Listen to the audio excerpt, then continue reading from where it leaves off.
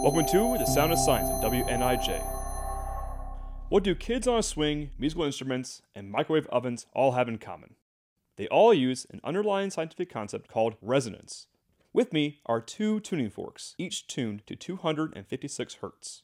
I'm going to strike one and only one tuning fork. After a second or two, I'm going to put my hand on that tuning fork to stop it. I'm not going to touch the second tuning fork at all. Listen closely. Did you notice anything odd? I didn't use any trickery, but I was able to continue the note using the second tuning fork without hitting it. This is what resonance sounds like. But what does that have to do with playgrounds and kitchens? Imagine a girl on a swing and her dad pushing her. The dad doesn't push just once, he pushes her until she jumps off or it's time to go. Every time the swing comes back to the top of the arc, the dad gives a hard push.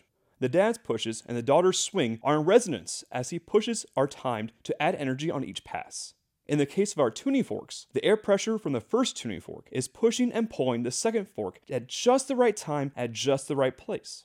The second fork is now vibrating just like the first fork, thus creating the same sound. This would not work if the tuning forks were even a few hertz off. Okay, but what about microwave ovens? They use electromagnetic waves, not sound waves, to heat up your food. However, like the tuning forks in Swinging Girl, the waves are designed to resonate. The microwaves are tuned to oscillate at the same frequency as molecules of water, which causes them to shake up and heat up. Most foods contain water, and the water molecules heated by the microwave then heat up the rest of your food, leaving you with a tasty treat.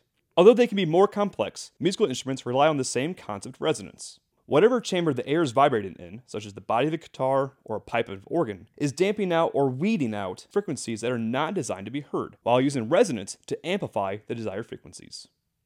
I'm Sam Watt. This is The Sound of Science on WNIJ, where you learn something new every day.